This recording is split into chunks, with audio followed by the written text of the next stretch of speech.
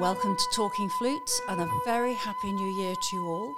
I'm here at home with John Paul Wright again. Hello, Claire. Happy Hello. New Year, everybody. Yep. And did you have a good Christmas? Oh, it was wonderful. It was more than I could expect with regards to relaxation and chilling. Did you finish your puzzle? No. Oh. I didn't finish it, but the kids finished it Okay. for me. Pete's with me today. He's sort of keeping guard, isn't he? So if you hear panting, that's Pete. That's Pete. He's not leaving you alone. He's not. And that's the thing. You come down here and it's a working household, isn't it? You and your two Labradors. Retrievers. You know, I'm going to get shot, aren't I? Two retrievers. Two retrievers.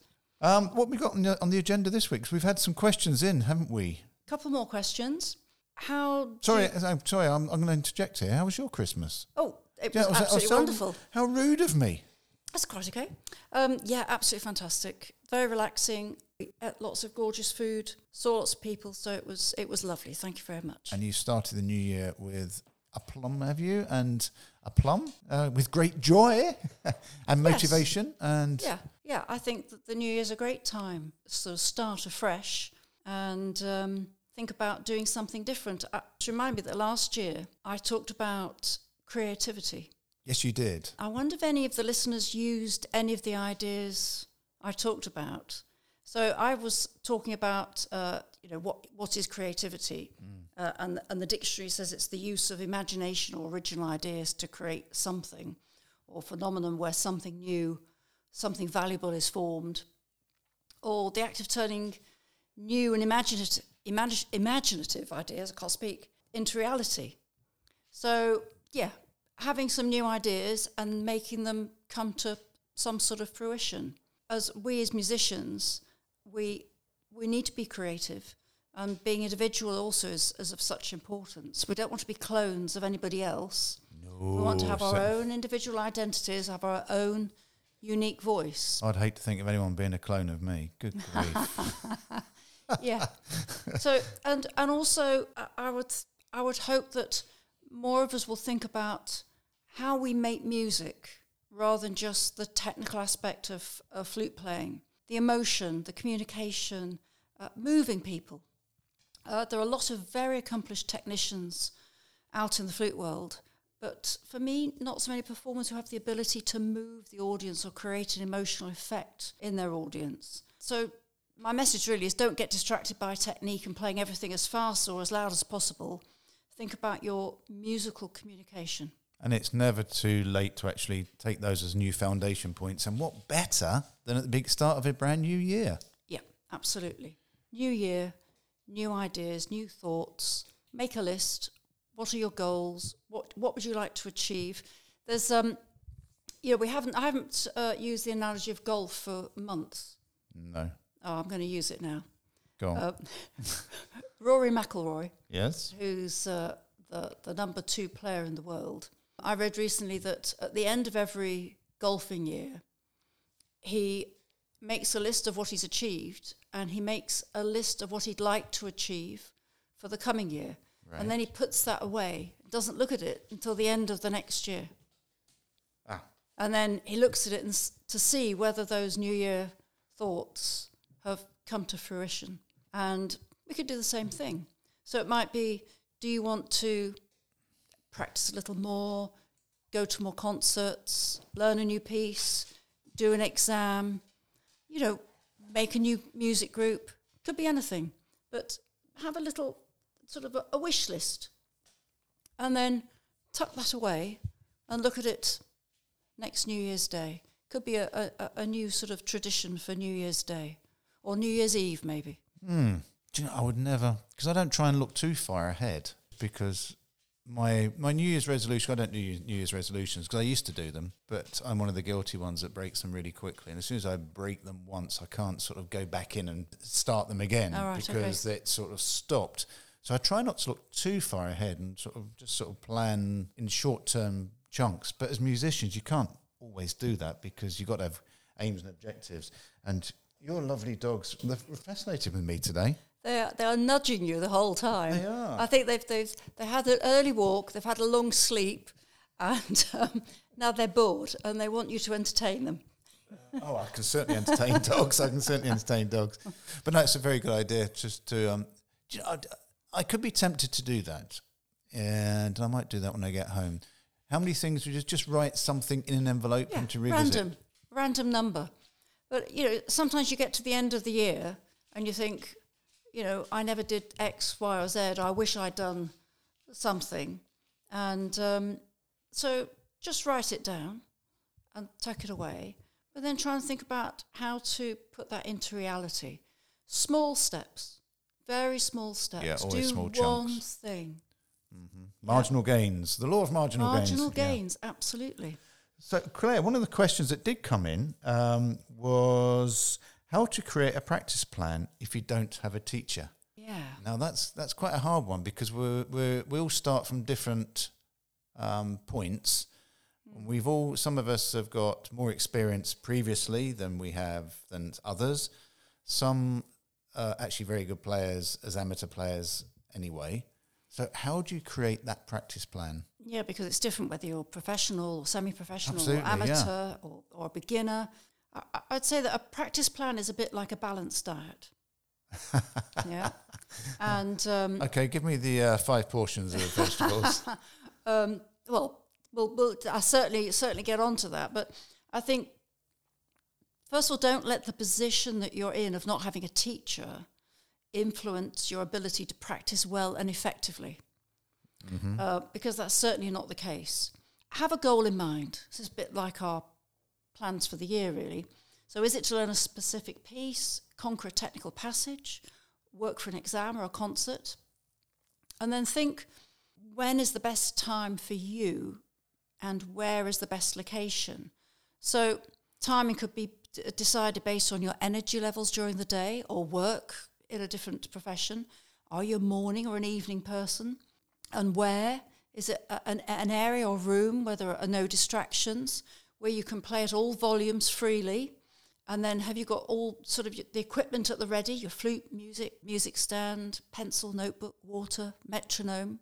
And the plan is also then dependent on your individual level. So if we look at professionals, the majority of professionals spend most of their practice time on exercises and drills to push their tone, technique and articulation. So it's essential to keep in top shape in order to play the repertoire. Amateurs don't need this intensity of practice. A basic practice plan could be, for an enthusiastic amateur, maybe start with a beautiful melody. Is that the postman? That's not the postman, that's Rolf coming in through the front door, so the dogs are very excited now. To start maybe with a beautiful melody in the low register, to get the muscles gently warmed up, and then find a mixture of tone exercises to help to develop all areas of your sound, and vary them each day. Don't get stuck doing the same thing. I have a quote for you. The definition of insanity is doing the same thing over and over again, expecting different results. This certainly applies to flute practice. So vary what you do each day. And we're not talking about hours here. We're talking just enough to maintain your level and push it a little bit. So having done a few little warm-ups with a beautiful melody, then play all the slow tunes in your repertoire pieces.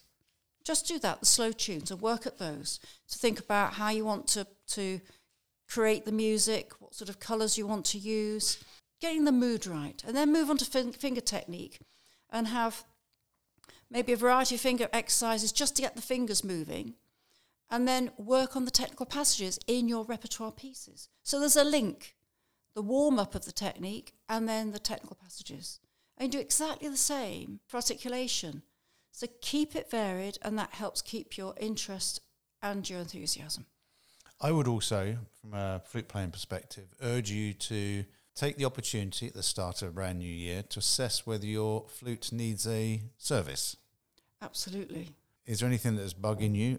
Do you have any notes that don't come out crystal clear where as soon as you depress the tone hole?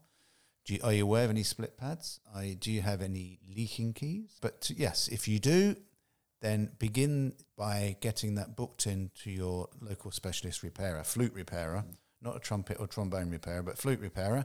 And you will find that if you do that and then follow the course that you're suggesting, your improvement will be so much more clear and rapid. Yes, and also I would check, if you're not sure and you have a teacher, just check with your teacher just to see if they think that you might have some leaks. Sure. Or if you've got any split pads, and then get a quote from any repairer that you go to, and get them to tell you exactly it is what they need to do, why they need to do it, and how much that will cost. Because a service and overhaul overhaul especially when they need to change pads. I know it's expensive, but it can totally transform your playing. Yeah, but not everyone needs a full flute service with all new pads.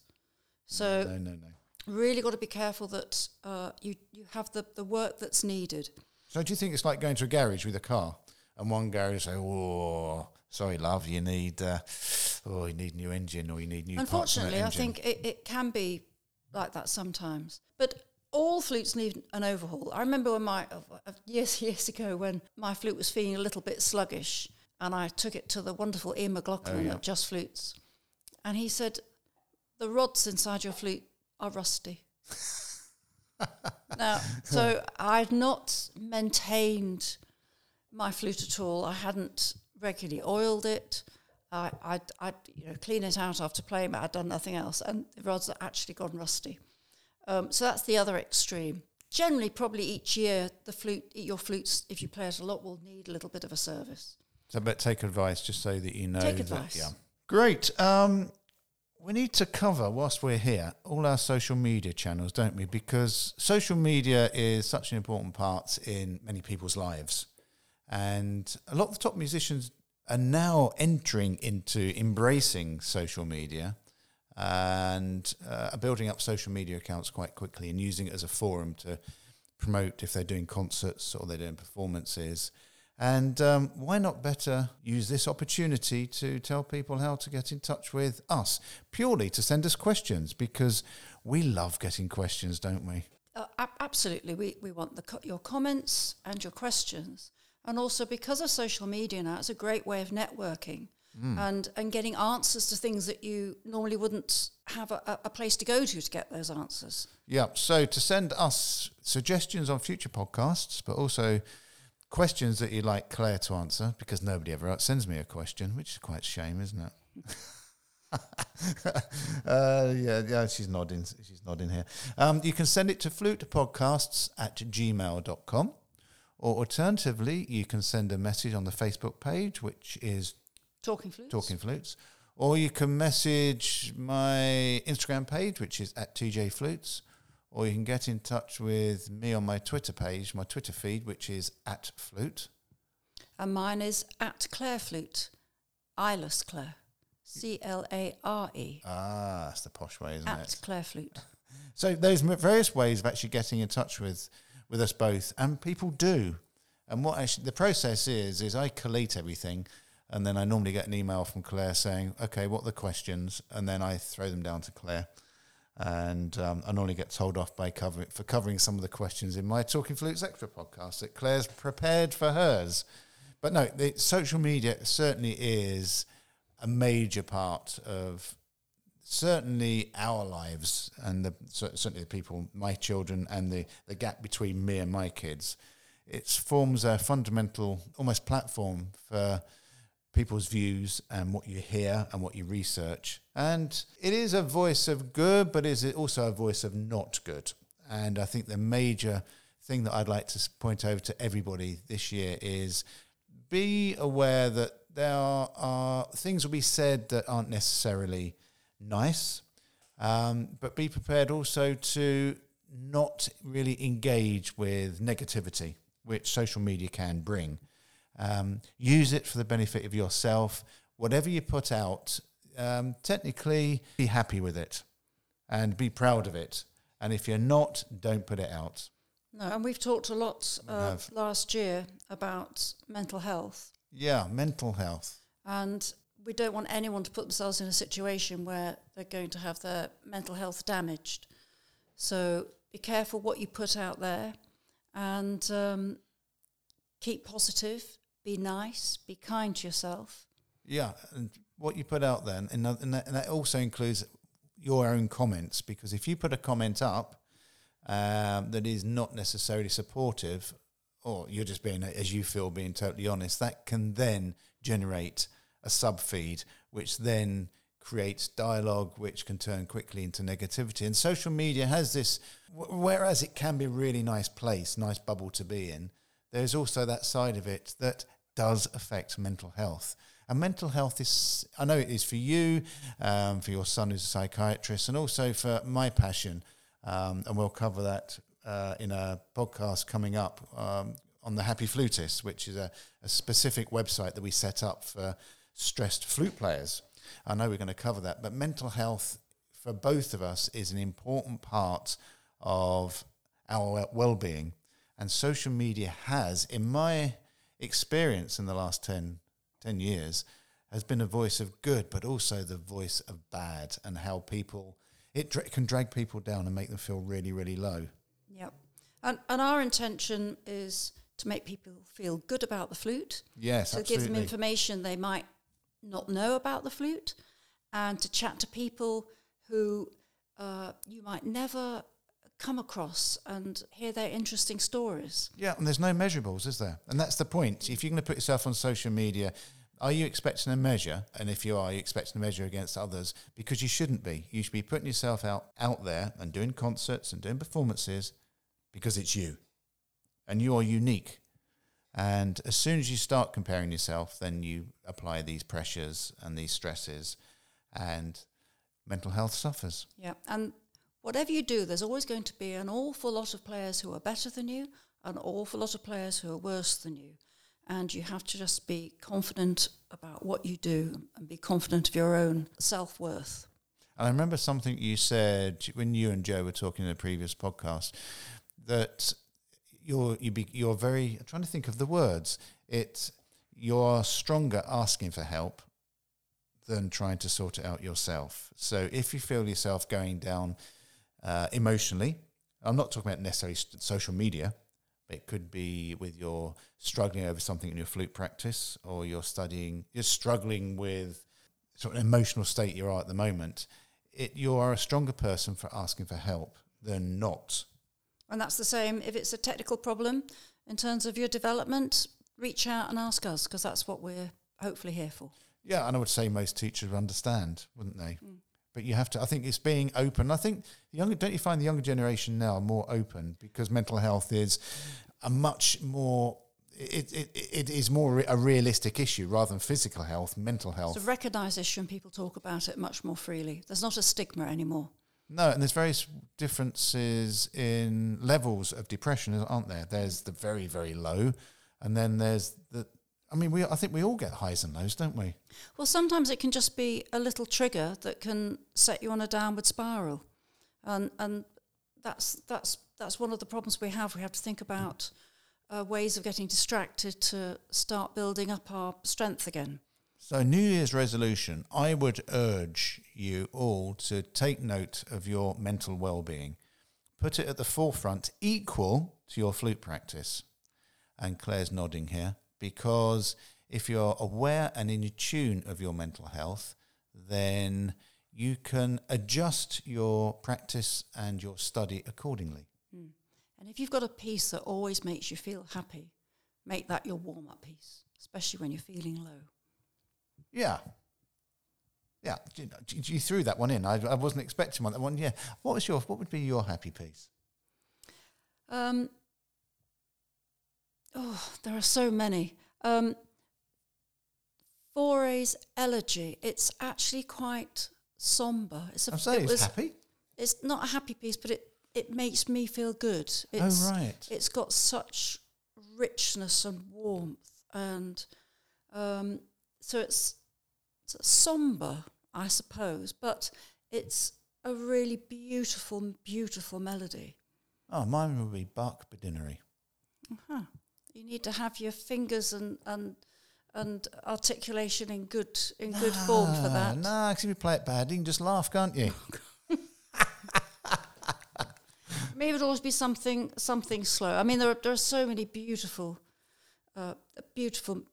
melodies, but you have to find the one that is good for you. I remember in an earlier podcast you were talking about, that was a long time ago, you were talking about choosing some music, if you're talking about emotions, that link to an emotion that you had with that music. Yeah. So obviously that piece would probably have a positive emotion for you, wouldn't it? Yep. So as I said, each to their own. So mental health, make sure you put it at the forefront of your life for the whole year. And if you find yourself struggling, always tell somebody. And don't be embarrassed, because there's nothing to be embarrassed about. Claire, there's a question here, and it's concerns open G sharp, the open G sharp key, the open G sharp mechanism. And it is one that normally you and I both have this, we bat this subject around, but my technical director, David, is a complete advocate of the open G sharp mechanism. For me, my eyes start to get heavy and I start to snore, because is there a place for open G sharp anymore? Is anyone actually playing open G sharp? Okay, well, there are so many ways to answer this. You should. So open G sharp was the original Boehm system. Yeah. And it's really when it came over he brought it over to France and England, that players they adapted his scheme of the keys, but they didn't like the fact they had to change the G sharp fingering. So they changed it to a closed G sharp fingering. So Boehm's thought process was the fact that the more keys that were open and the larger the holes on the flute, the louder it would be. And that by having all the keys below the first hole open as far as possible, this reduces the covering effect, the smothering effect. So open holes and all the keys sprung open. The only difference there is the D sharp key, which is sprung closed, but we basically have our little finger on that all the time. So it's still, the flute is all open. Right, this question's come from a Jules Maddington from Instagram. So you have all the keys open. I will say here, the G sharp lever, it is attached to the second G key. There isn't a hole in the back of the flute, is there? No. And then, so if you look at that further, there are three sort of problems with the closed G sharp system. Mm-hmm. Right. Which is what most people play. First of all, it's illogical.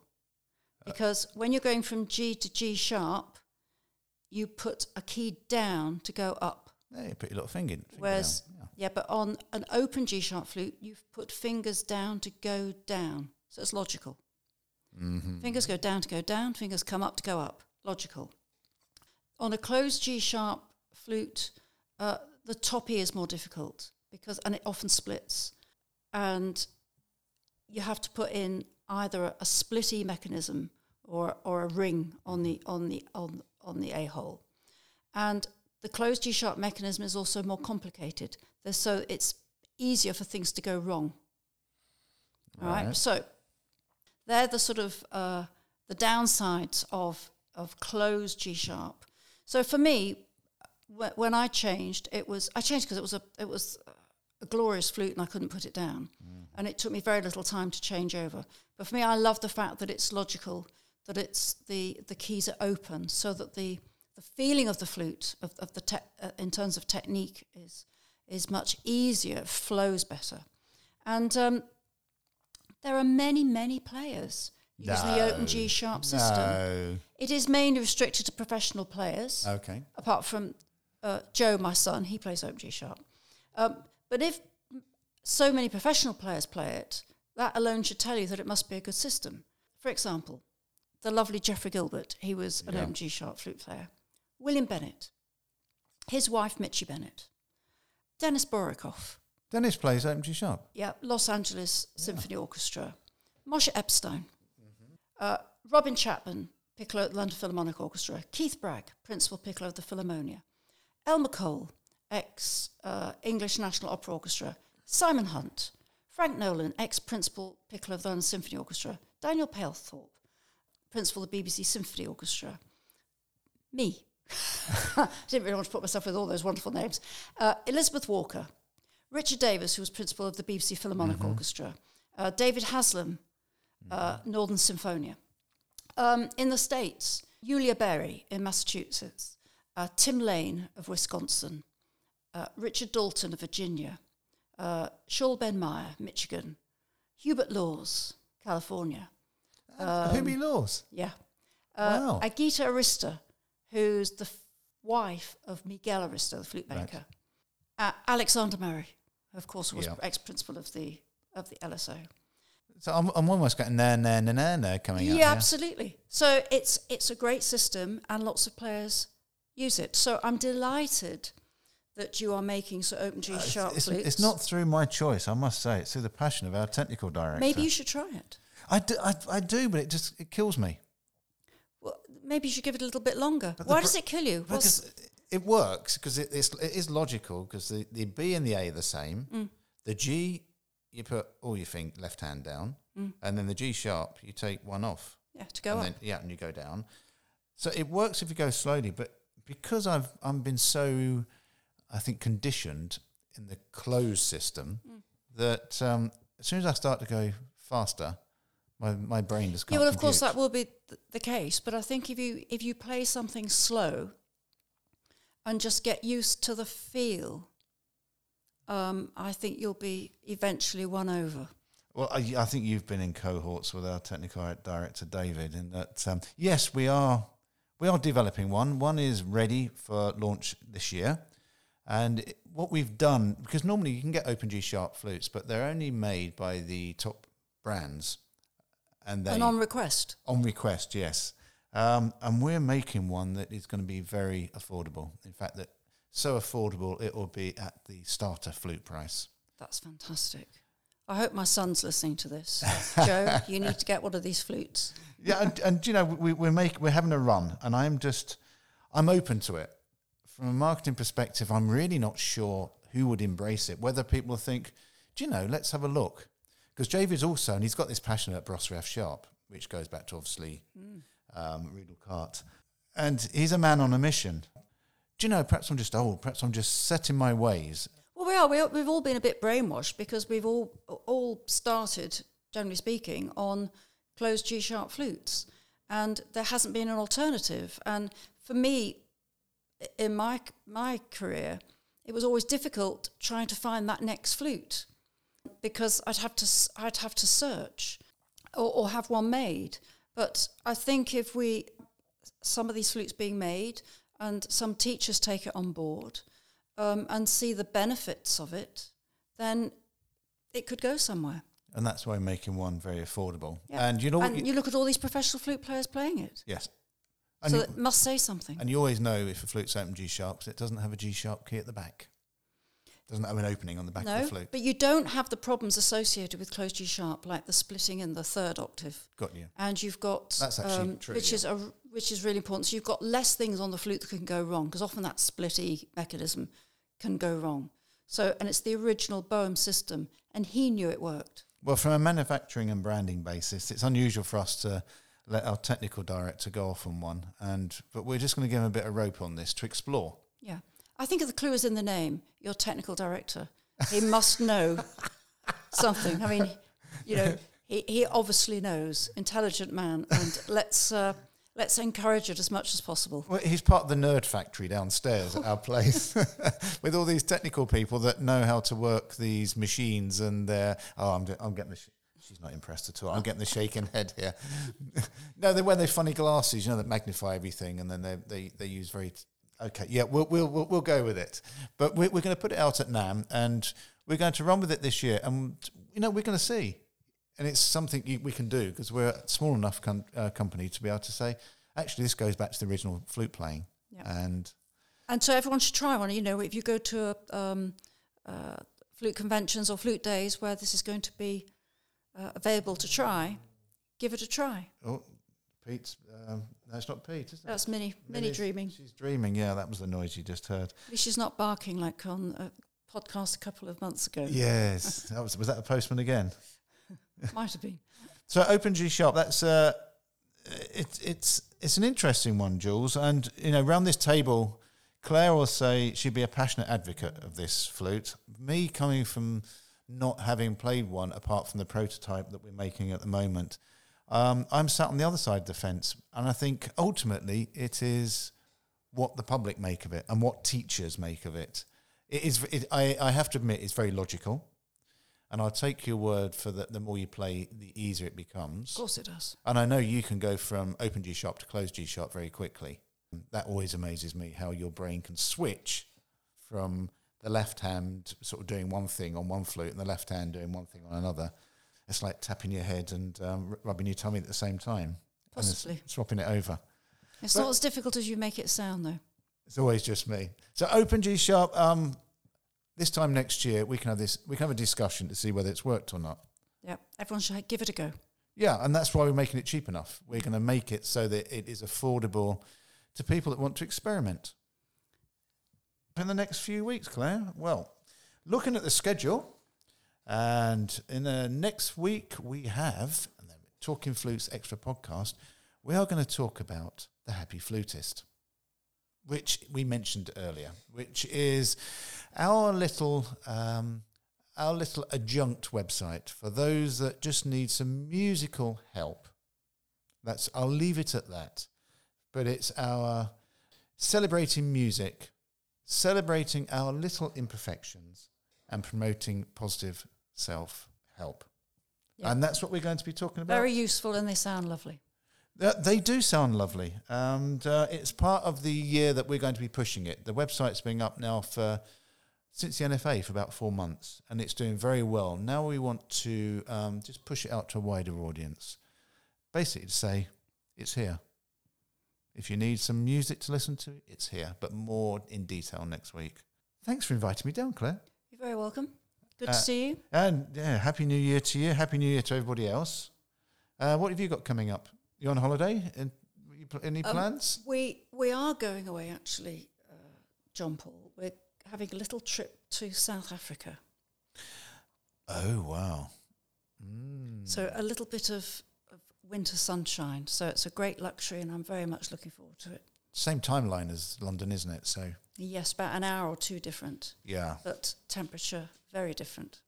I'm green already. So whilst I'm suffering in the English snow and bad weather, you're going to be down at the bottom of the globe.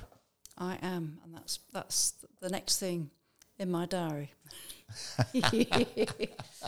Well, thanks everybody for listening. Thank you once again, Claire, for inviting me down.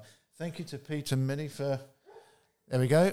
Yeah, we got the bark. We got the bark, and look forward to coming down again soon. Yep, I'm very happy if any of our listeners want to get involved in Talking Flutes. Write in and tell us your stories.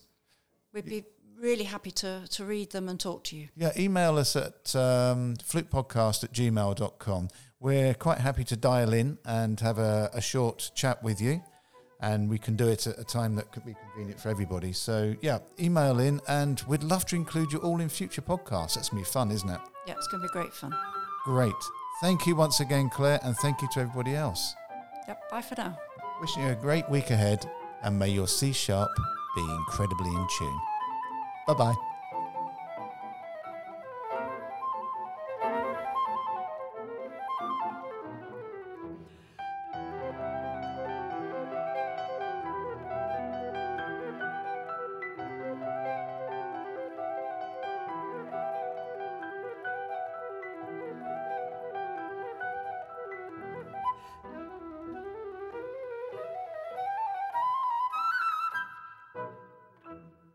Talking Flutes and Talking Flutes Extra are podcast productions by the Trevor James Flute Company.